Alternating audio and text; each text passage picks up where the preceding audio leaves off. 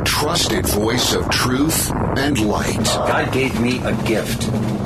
I shovel well. I shovel very well. And a rally point for those who've accepted the reality that they are not sheep. We've got a blind date with destiny. And it looks like she's ordered the lobster. This is the Brian Hyde Show. Well, hello there and welcome to the show.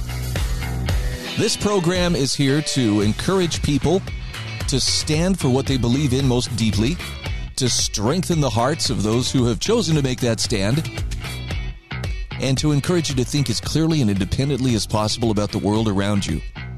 Because, man, there is a lot of misinformation circulating right now, and sorting out fact from fiction, let's just say that it takes some real effort. And I'm here to assist you in your efforts to see things clearly and to stand on your own feet and be the person you were born to be. My program is brought to you by great sponsors like MonticelloCollege.org, LifesavingFood.com, also the Heather Turner team at Patriot Home Mortgage, HSLAmmo.com, Sewing and Quilting Center in St. George, Utah, and GovernYourIncome.com. Got a lot of stuff to talk about today here. I wanted to start with an essay that I found from Robert E. Wright, published on the American Institute for Economic Research's website. And in this essay, he addresses one of the biggest reasons why the public's faith in political institutions is fading fast. And that's because politicians are so well practiced in avoiding accountability. And it's not just, the weasel words that they use or the chameleon-like characteristics they take on, whenever elections roll around. We've seen that, right? Right, Senator Romney? We've seen that kind of thing. Sorry. But it's also in the way that they craft their legislation, the way things are all lumped into a particular omnibus bill. And, well, let's just throw this all in there and then we'll pass it and then we'll figure out what's in it. And we're talking bills with thousands of pages of legal jargon and minutia that nonetheless becomes binding legislation once it's passed by Congress. So transparency is essential if you want to live and thrive in a free society. And Robert E. Wright talks about this in great detail. He says, have you noticed that many Democrats today are not particularly democratic? Oh, they want everyone and then some to vote. But that's where their conception of democracy seems to end. President Biden wants to tamp down on conspiracy theories, but this more by surveilling the public than by making the government transparent and accountable. Now, he says the banner of one of the party's leading newspapers, the Washington Post, has asserted that since 2017, democracy dies in darkness. But another of its rags, the New York Times, delayed a story about the Kenosha riots, thought troublesome for Democratic Party candidates until after the 2020 election. What a coincidence. He says, when are they going to write, or what are they going to write, when secessionist movements pick up even more momentum? Now, that's a fair question.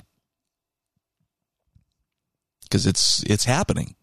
According to a 2018 Rasmussen study, almost 2 in 5 Democrats thought civil war was likely within the next 5 years. In other words, by 2023. Now, that was partly due to the hatred and distrust of then-President Donald Trump. But it was also an indication that Democrats are more likely to try to use force to keep a disintegrating nation together. Their paternalistic view of the world compels them to reject federalism in favor of centralized power. You'll own nothing and accept novel medical treatments and like it, or else.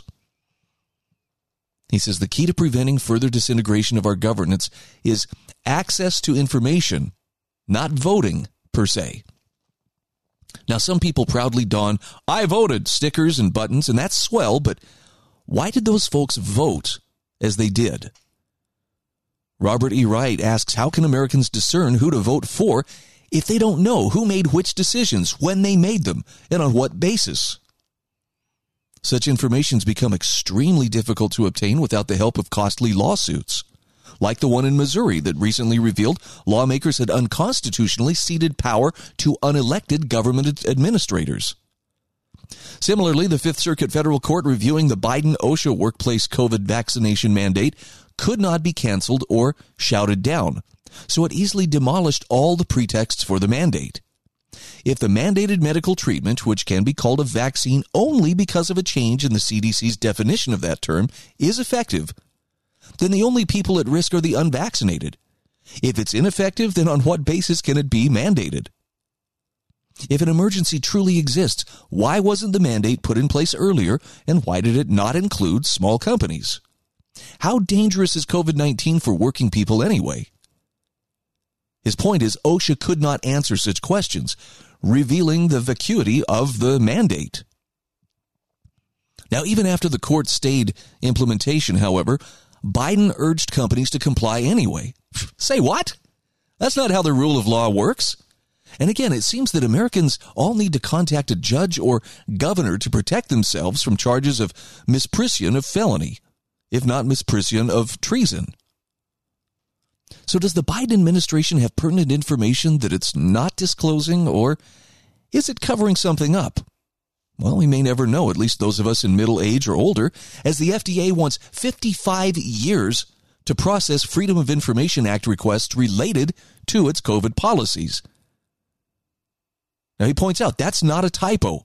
Nobody involved in this colossal COVID cluster wants to take the blame, and the only way to protect themselves from the flood of Freedom of Information Act requests that were predicted last year is to stall, hem and haw, and obfuscate, and then stall some more. So Robert E. Wright says, how can Americans allow politicians to spend their money with almost no accountability or transparency? Details of the contracts between the government and major COVID vaccine, in quotation marks, manufacturers, unless leaked earlier, will be unavailable for at least 5 years. By the way, Canadians and other alleged Democrats face similar restrictions. According to private sector auditors, the Pentagon cannot account for trillions of dollars. Americans will never know the details of that fraud because auditors could not finish their work due to the government's many bookkeeping deficiencies, irregularities, and errors. I should probably point out here, he has links. He supplies links to every single thing he's talking about here. So this is not just, this is not just Robert E. Wright just opining, and freeform or freestyling, some stream of consciousness thoughts on the passing scene. Similarly, he says manipulation of the Freedom of Information request system stymies the investigation of past government mistakes at a wide range of bureaucracies, including the Securities and Exchange Commission, which has long been infamous for its arbitrary decision-making processes. So he says, with help from another business historian, I was able to use the Freedom of Information Act to obtain the information necessary to expose the SEC's role in creating the conditions at the credit rating agencies that made virtually inevitable the global financial crisis of 2007 to 2009. And he says, I can't be certain that we found everything relevant to the SEC's flawed decision-making process. The Freedom of Information Act system was so slow and onerous that it appeared deliberately designed to dissuade researchers from investigating the SEC's past. Nevertheless, he says we wanted next to look at the changes in the SEC's so-called town hall rule regarding stockholders' right to use management proxy materials to submit proposals to fellow stockholders. After reviewing the extant secondary literature, which is thin and repetitive because it's based solely on the few publicly available sources, we decided to press on with an in-depth analysis. This time, though, he says our fee waiver request was denied on nonsense grounds, and our information request was subjected to repeated demands for more specific information. Now, he says the demand for more specific information, though, presented us with a catch-22 or a chicken and the egg problem. The SEC does not provide researchers with a finding aid, a document routinely created by archival staff to guide researchers to potentially relevant documents. He actually links to an example.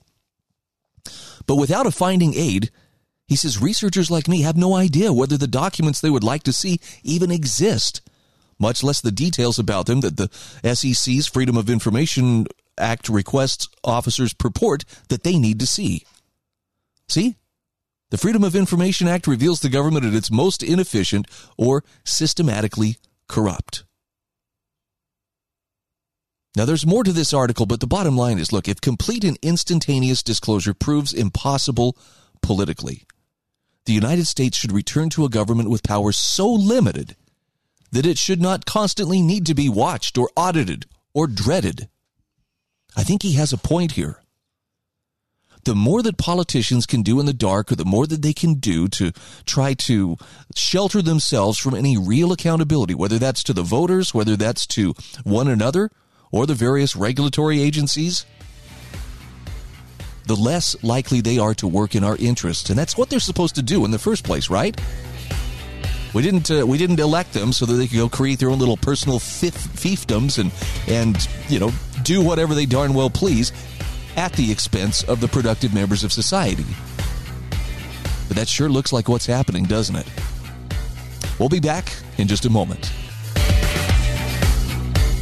This is the Brian Hyde Show.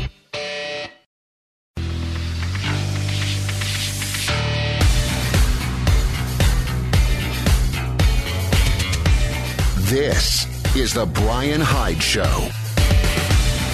All right, welcome back to the show. Hey, it's been a while since I've given a shout out to my friend Carl of the C Train. Carl is one of my 7 faithful listeners. I just go with that number because 7's a nice number, and I don't like to assume that, I've got the world in the palm of my hand here. But one of the reasons I bring up my friend Carl is I just saw this article, How Hallmark Channel Saved Christmas. And since I know that Carl and his lovely wife, Yvette, have been extras in a couple of different movies filmed for the Hallmark Channel, I thought, okay, I got to check this out. This is an article by Martin Cothran. Pick this up off of intellectualtakeout.org.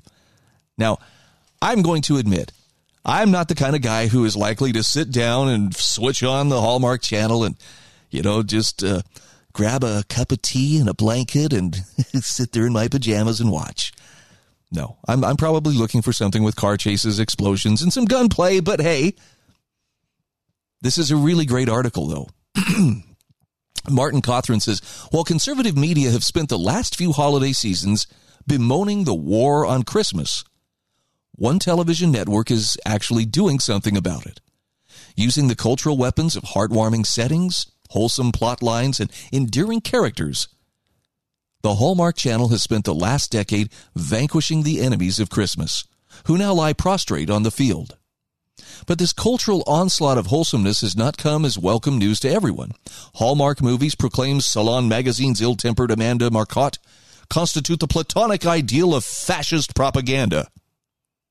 Dang! If only we'd known, right? The movies, she said, work to enforce very narrow, white, heteronormative, sexist provincial ideas of what constitutes normal. Martin Cothran says, well, I guess I'll mark her off my holiday party list. He says most criticism of Hallmark Christmas movies take a slightly less fanatic approach. Their settings, the criticism goes, are unrealistic, their plots predictable, and their characters insufferably clean-cut. Now, these may sound like bad things to some, but they're precisely the reason that people like these movies. In the case of Hallmark Christmas movies, their weaknesses are precisely their strengths. The Hallmark Channel is number 1 in households and total viewers in some primetime slots. During November and December, 85 million viewers, mostly women, watch at least one Hallmark Christmas movie.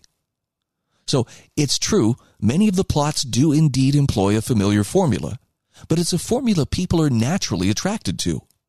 In fact, all good plots are formulas. That's what a plot is. It's a literary formula. Shakespeare used literary formulas, so does every good writer. In fact, author John Steinbeck said in East of Eden, there's only one possible plot line, as did writer Joseph Campbell, who called the plot line a monomyth, which sets a hero on an adventure who then has a crisis and eventually is transformed. So the question isn't whether a plot operates on a formula, but whether it operates on a good formula. The central aspect of any story is that the conflict, the tension in the story that results from some evil threatening some good. Now, the best kind of story is one in which a real danger is averted. And the most calamitous tragedy that can be visited upon any human, the one that will bring you to your knees, is when the person you love is taken from you and there's no way to get him or her back. Now, that can happen through death, of course, but the popularity of the typical Hallmark Christmas movie lies in the tension that results from the possible failure of love, death of another kind, one possibly worse than the real one. So with regard to the complaint of unrealistic settings, there is something of an irony in the fact that in a media age dominated by superheroes and zombies, anyone would be indicting Christmas movies for a lack of realism. Since when do we demand realism in Christmas movies? Furthermore, says Martin Cawthron, I'm unclear as to what the problem is with wholesome characters. Is simply portraying a good person an artistic problem? We know that making those good characters compelling is sometimes difficult. In fact, some writers have been criticized for making bad characters rather than good ones too compelling, as was the case with Milton's characterization of Satan in Paradise Lost. Such a charge has also been leveled at Disney, but he says if people are in fact compelled by a good character, then what's the problem? Is it that good characters are unrealistic, or are there really no good people out there? Those who think this just need to get out more. And he says, why do I get the idea that the killjoys who criticize Hallmark movies would cease their denunciations the second the studio started letting their characters hop into bed with each other? There's a cliche that they have no problem with. So he says, I'm trying to think of the last time I heard an evil character in a story being criticized for being evil. Why is it that good is thought of as needing an apology, but evil seldom does? Well, it says a lot about the current state of our culture that there are so many people triggered by wholesomeness. Martin Cawthron says, I remember someone telling me years ago that the best thing we could do for young people is screen some of the great romance movies of the golden age of Hollywood for them. And he says, I think that's a good idea. We live in an age where people mistake sex for romance, largely because they know too much about sex and hardly anything about romance or love. So it isn't that Hallmark movies portray romance particularly well. Some do, some don't. It's that they do it at all. The rest of the movie can be a joke, but if it depicts one real romance convincingly, people will watch it. Love is the Hallmark Channel's monomyth, and they've got that market cornered. So there you go. I didn't think I would start out the day praising the Hallmark Channel and saying, hey, maybe there's something here that's worth your while. Not because I think they do bad movies, but just I'm not the guy who wants to sit down and watch the chick flicks. Sorry. I'm way too alpha for that, man. I'm just kidding. I don't get drawn to that as much as, comedies or action or things like that. I do find it an interesting point, and I agree with Martin Cawthron. There is kind of a stigma about being wholesome, and this isn't something new. In fact, I look back on when I was in high school, and there was a very real fear, at least I lived with a real fear, and I know that I had friends who lived with this too, of being seen as too good, as in goody two-shoes kind of good. In fact, I think about the kids who I went to high school with who were really wholesome individuals. These are the ones who didn't use swear words, they didn't party, they didn't, fool around. They were straight arrows. And they were kind of outcasts in some ways. They were somewhat marginalized. And, granted, we're talking high school culture, so, you think about what was popular versus what wasn't. But you paid a price if you were seen as good. And there were a lot of us, myself included, who was like, I don't want to be a bad person, but I don't want to be seen as too good. If I'm seen as too good, that's going to totally destroy my image, man. I'll have no street cred or whatever it was that we were thinking, I'm not going to be acceptable to the people that need to accept me. Now, it's funny how all that stuff goes out the window as you leave high school. You get out into the real world and realize, wow, that was really artificial. but it's real to the people who are going through it. And the funny thing about it is, those kids who sometimes were mistreated because they were so good and so wholesome actually never treated other people poorly. In fact, I look at them and I think, wow, they were some of the best examples of the kind of person that I'm trying to become. They just got a real good head start on it. So don't be afraid of being seen as too good. Understand, we all have flaws. Even the goody two-shoes have flaws. But maybe it's time to start looking with a little less of a jaundiced eye at those things which are, do I dare say, wholesome in nature. You know, even the stuff that Hollywood is putting out there that has kind of a wholesome flavor. I know it's not as edgy, right? It's not as crazy as giving Satan a lap dance, but hey, maybe there's something of substance here that we've been overlooking. I'll have a link to the article in the show notes. Stick around. We'll be back right after this.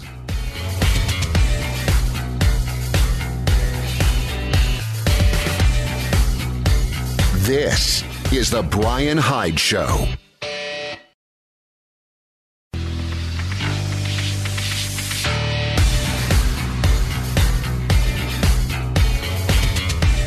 This is the Brian Hyde Show. Hey, welcome back to the show. Once again, I want to thank you for being a part of our growing audience of wrong thinkers. I have no idea on a daily basis how many people listen to this program, but I suspect that the ones who do listen are people who feel called at some level to stand up for what they believe is right, or at least what they believe matters. And it's not just a matter of, well, I'm going to stand up and I'm going to go out and burn my neighborhood down to show everybody how serious I am about, about making changes. I'm talking about people who stand for the right things and do it in ways that respect the rights of other people to believe and to think and to exercise their conscience as they see fit. In other words, it's not about forcing other people to come around to your point of view. It's about inspiring them rather than requiring them to think this way. Now, maybe I'm just an optimist, but I think it works. I think that anytime I've ever made a meaningful shift in my perception of the world, it was always, without exception, as a result of someone who had introduced me to new truth, but did so in a way that allowed me to come to that truth at my own pace, rather than just simply beating me into submission and saying, there, you can thank me later, when you've changed your mind. So I had a conversation with a good friend last night, and something he pointed out to me really has stuck in my head. He says, as he and his wife were driving around, he says, I just get the sense that there's so many ticked off drivers out there. And frankly, I'm doing less driving these days, doing my part to save the planet. No, actually, I work from home, so I don't get out on the road as much. But I do see drivers that are pretty tightly wound. And why are people seething just beneath the surface? My friend said, look, I think it's an indicator of some deep-seated anger that, it's the anger is real. You're just seeing it come out in people's driving, and you're seeing it come out in other ways too. But we have had to deal with a lot of pressure and stress, particularly over the last couple of years, but it still kind of raises this question. Why are we so angry? I have an article here from Peter W. Wood. This is from AmericanGreatness.com or amgreatness.com. One angry nation, two wildly divergent explanations. He's actually reviewing a book called Wildland, The Making of America's Fury, by Evan Osnos. And Peter Wood says, we Americans have become an angry bunch. He says, on that, Evan Osnos and I agree. Osnos is a staff writer for The New Yorker, whose new book, Wildland, The Making of America's Fury, surveys some of the same territory as my new book, Wrath, America Enraged. But on why we are angry and what it all means, he says, Osnos and I diverge.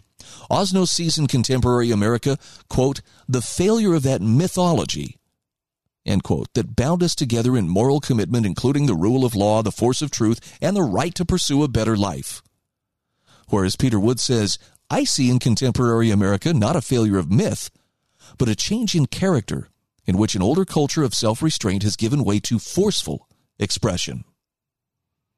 Now, he says, Osnos, whose other works include a flattering campaign biography of Joe Biden, blames ordinary Americans for indulging in a prolonged temper tantrum that has no real justification. Good heavens, could we dial the calendar back to 2016 and just let Mr. Osnos see that for just a moment? Speaking of prolonged temper tantrums, nevertheless, Peter Wood says, my view to the contrary is that ordinary Americans are responding to the emergence of a ruling class whose contempt for them and for American civilization is nearly comprehensive. It's not that faith in the rule of law, the force of truth, and the right to pursue a better life has faltered. It's that faithful Americans now face the lawless use of state power, a duplicitous media, and rent-seeking by global elites. He says Osnos's book is woven together of vivid tales of individuals in Greenwich, Connecticut, Osmos's hometown, Clarksburg, West Virginia, where he once worked for the local newspaper, and Chicago. He injects into almost all these stories his own disdain for the kinds of people who supported the Tea Party and eventually Donald Trump. The historical arc of Wildland is from the shock of 9/11 to the insurrection of January 6th. He pauses at one point mid-book to observe, quote, Trump, the Tea Party, the NRA, they all made use of that rising unease of Americans who could not quite put a name to the anxieties they felt about the disordering of their world, about the puncturing of American invincibility, the browning of America, the vanishing of jobs to automation, the stagnation of their incomes. The language of force gained ground. Sarah Palin, in her appearances at Tea Party rallies and online, made frequent use of metaphors from the Revolutionary War and the world of guns. Don't retreat, reload, she liked to say. End quote. Now, Peter Wood says this wraps together in one noose many of the demons haunting Osnos's America. Those people who can't quite put a name on their anxieties are the easily manipulated dupes of demagogues like Palin and Trump.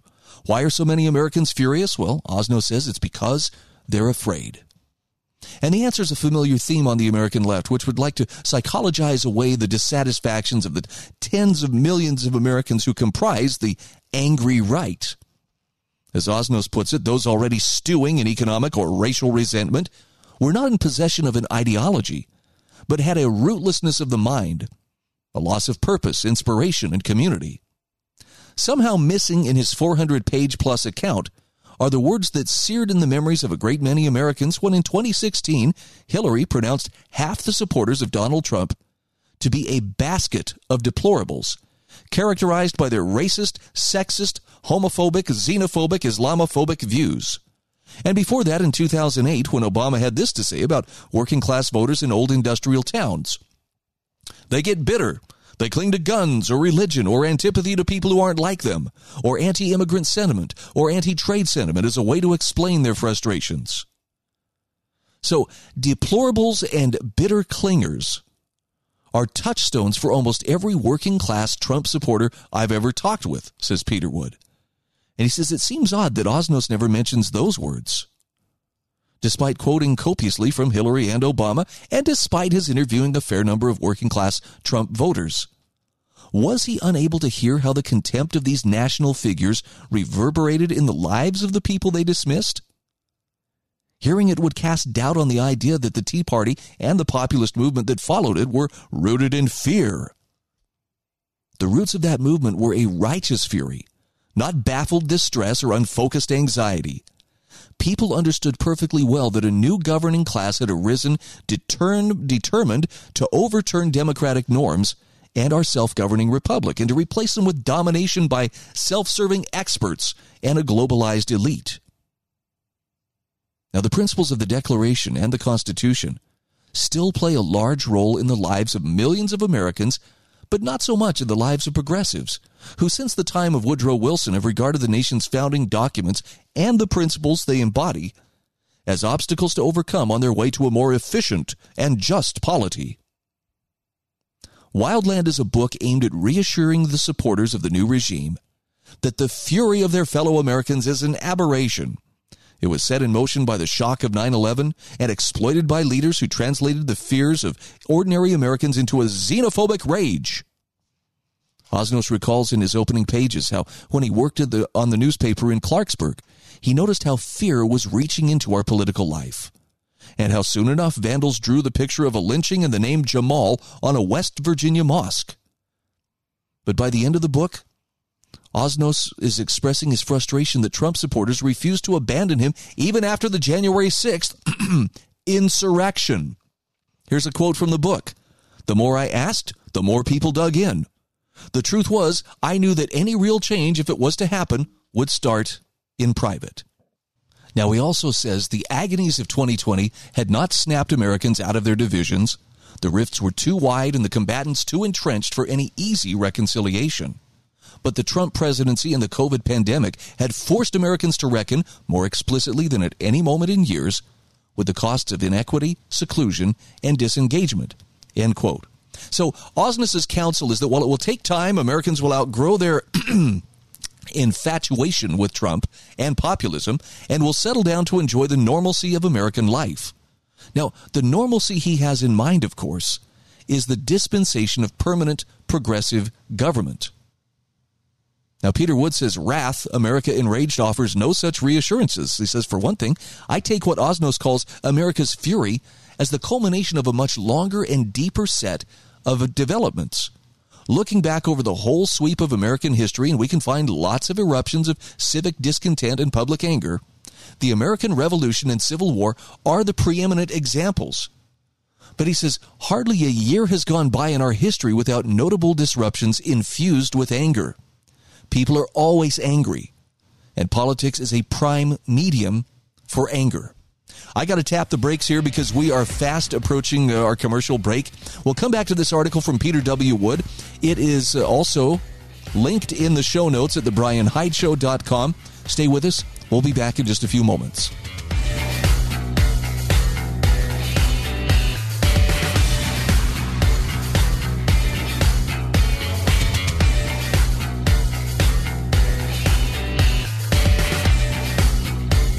This is The Brian Hyde Show.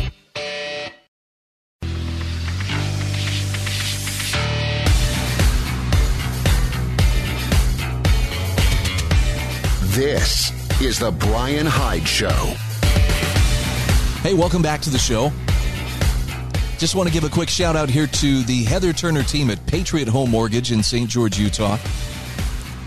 They have been such a remarkable sponsor and a long-term sponsor here on this show. And I want you to know, if you are anywhere within the state of Utah and you have need of whether it's a VA loan or a traditional loan or a reverse mortgage, the Heather Turner team at Patriot Home Mortgage is there to help you, especially when time is of the essence, which, let's face it, it's a very competitive real estate market. You find the home of your dreams, your financing's got to be squared away right now. You can call 435-703-4522 to talk to Heather. Heather's NMLS ID is 715386. Patriot Home Mortgage is an equal housing opportunity lender, and their offices are located at 619 South Bluff Street in St. George, Utah. There's also a link to her email in my show notes at thebrianhydeshow.com. So I'm sharing this article here from Peter W. Woods. One Angry Nation, Two Wildly Divergent Explanations. And as we were hitting the break, I mentioned that he points out how people are always angry and politics is a prime medium for anger. But he says anger isn't necessarily the same in every circumstance. For much of American history, we can discern exceptionally strong cultural constraints on how and when anger could be displayed. Aaron Burr and Alexander Hamilton fought a duel. They didn't step out in front of France's tavern to throw haymakers at each other.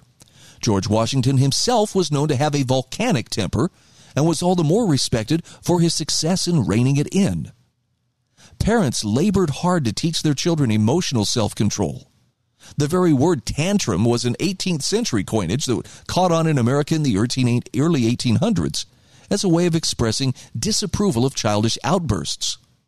Louisa May Alcott's Little Women presents Joe's mother telling her, "You think your temper is the worst in the world, but mine used to be just like it. I've been trying to cure it for 40 years and have only succeeded in controlling it. I am angry every day of my life." Now, Peter Wood says, Americans of generations past knew all about anger, but our heroes were like the characters portrayed by Gary Cooper, who mastered it rather than letting it master them.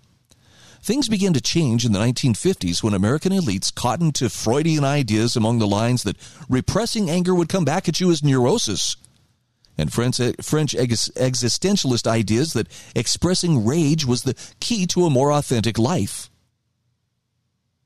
He says, in my writings on the subject, my books, A Bee in the Mouth in 2006, and now Wrath, I've tried to trace how, step by step, this new permission to display anger worked its way into the broader culture. So he says, I won't try to retell that story here, but one important observation is that our culture became conspicuously angry well before anger took over our politics. And the paradoxical reason for that is politics is always angry. And because it's always ready to descend into unbridled nastiness, we've developed codes and formal courtesies to restrain over-the-top anger in political situations. Now, they've sometimes failed, of course, but they continued to maintain some degree of order long after we had collectively let loose in vituperative aggression in music, movies, sports, the arts, and domestic life. But then came the George W. Bush years, in which outright political rage on the left, combined with the accelerant of social media, demolished all of the old political protocols. The hate fest had begun. Now, this is plainly an entirely different story from the one Osnos offers. He says, I don't mean to say that 9/11 isn't a reasonable point to start an account of what led us to today's fraught situation, but I think that it helps to put these events in the longer perspective. Once upon a time, Americans regarded self-restraint as a key social and personal virtue. By the 1960s, self-expression was well on its way to usurping that older ethic. Out of this came what I call new anger. In other words, anger that's proud of itself and is performed with the expectation of approval or even applause. New anger is show-off anger. It makes the performer feel powerful and real. In fact, he says Donald Trump was and is a master of this kind of performance, which today is a kind of cultural capital. Now, Peter Wood says, look, I write from a somewhat complicated position in that I regard new anger as corrosive to our social and cultural life. But, he says, I also regard Trump as having played an immensely valuable role in pushing back against the cultural and social catastrophe of progressive domination. No one else could have done it. And by doing it, he clarified for millions of Americans exactly what we face. New anger was also an emotional valence better suited to protest movements and those who reject traditional values. So it made sense that an angry left crystallized as a mass phenomenon well before an angry right came along. And he says, I say this perfectly aware that Rush Limbaugh and his imitators had begun to conjure conservative anger in the 1980s, and the angry white man was routinely denounced during the Bill Clinton years. These were passing comets compared to the blast furnace of left-wing denunciation that belched forth following the 2000 election. But somehow Osnos missed every bit of this in his account of the making of America's fury. He misses as well the result of the 2020 election and the riot at the Capitol on January 6th are not about a sense among a great many ordinary Americans that they'd been caught up in a Trumpian delusion and misled. They don't believe that the old values of self-government, moral commitment, including the rule of law, the force of truth, and the right to pursue a better life, were mere mythology, and that Trump's character flaws, including his anger and his capacity to anger others, ought to send us off to a period of humble repentance and a renewed submission to the rule of our betters. Rather, we see a highly questionable election manipulated by those who played on the fear of COVID to allow for highly irregular forms of voting. We see a disorderly but unarmed demonstration in the Capitol, wildly labeled as an insurrection. We see the instruments of state power, such as the FBI and the Justice Department, deployed to advance spurious uses of law. We see the rampant politicization of the military and deliberate disregard for the nation's borders. We see gross mismanagement of the economy. We see Americans left behind in the shambolic evacuation from Afghanistan, and we see continued efforts by the federal government to provoke fear and hysteria on COVID, climate change, and race, all to the end of further destruction of our civil liberties and self-government. I don't think he's wrong here. Peter Wood says, if one wants to truly understand the making of America's fury, it would be a good idea to take those matters seriously rather than to treat them as some kind of psychosis. Whether my own account of how America became enraged will stand the test of time, he says, well, I can't say.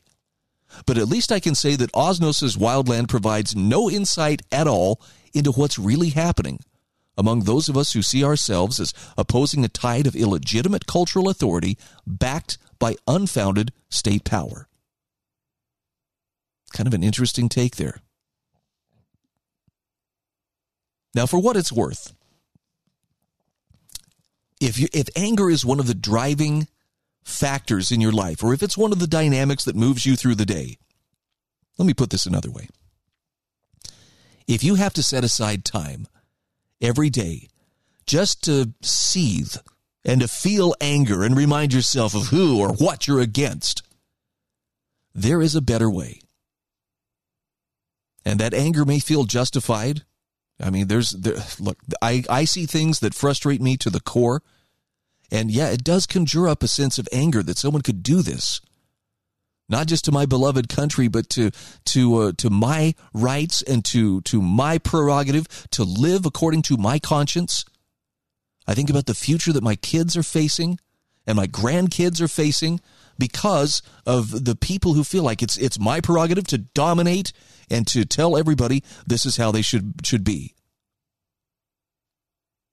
You know, as a free man, that kind of stuff isn't something that's easy to just shrug off and say, yeah, well, you know, to each his own. Because these people are talking about weaponizing, you know, and using government force to bring people into compliance. By the way, there's been a lot of great object lessons in this as we've watched the COVID pandemic response play out.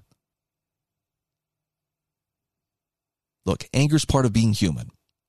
Okay, it's not like you can just switch it off like a light switch. Okay, you know, it's done.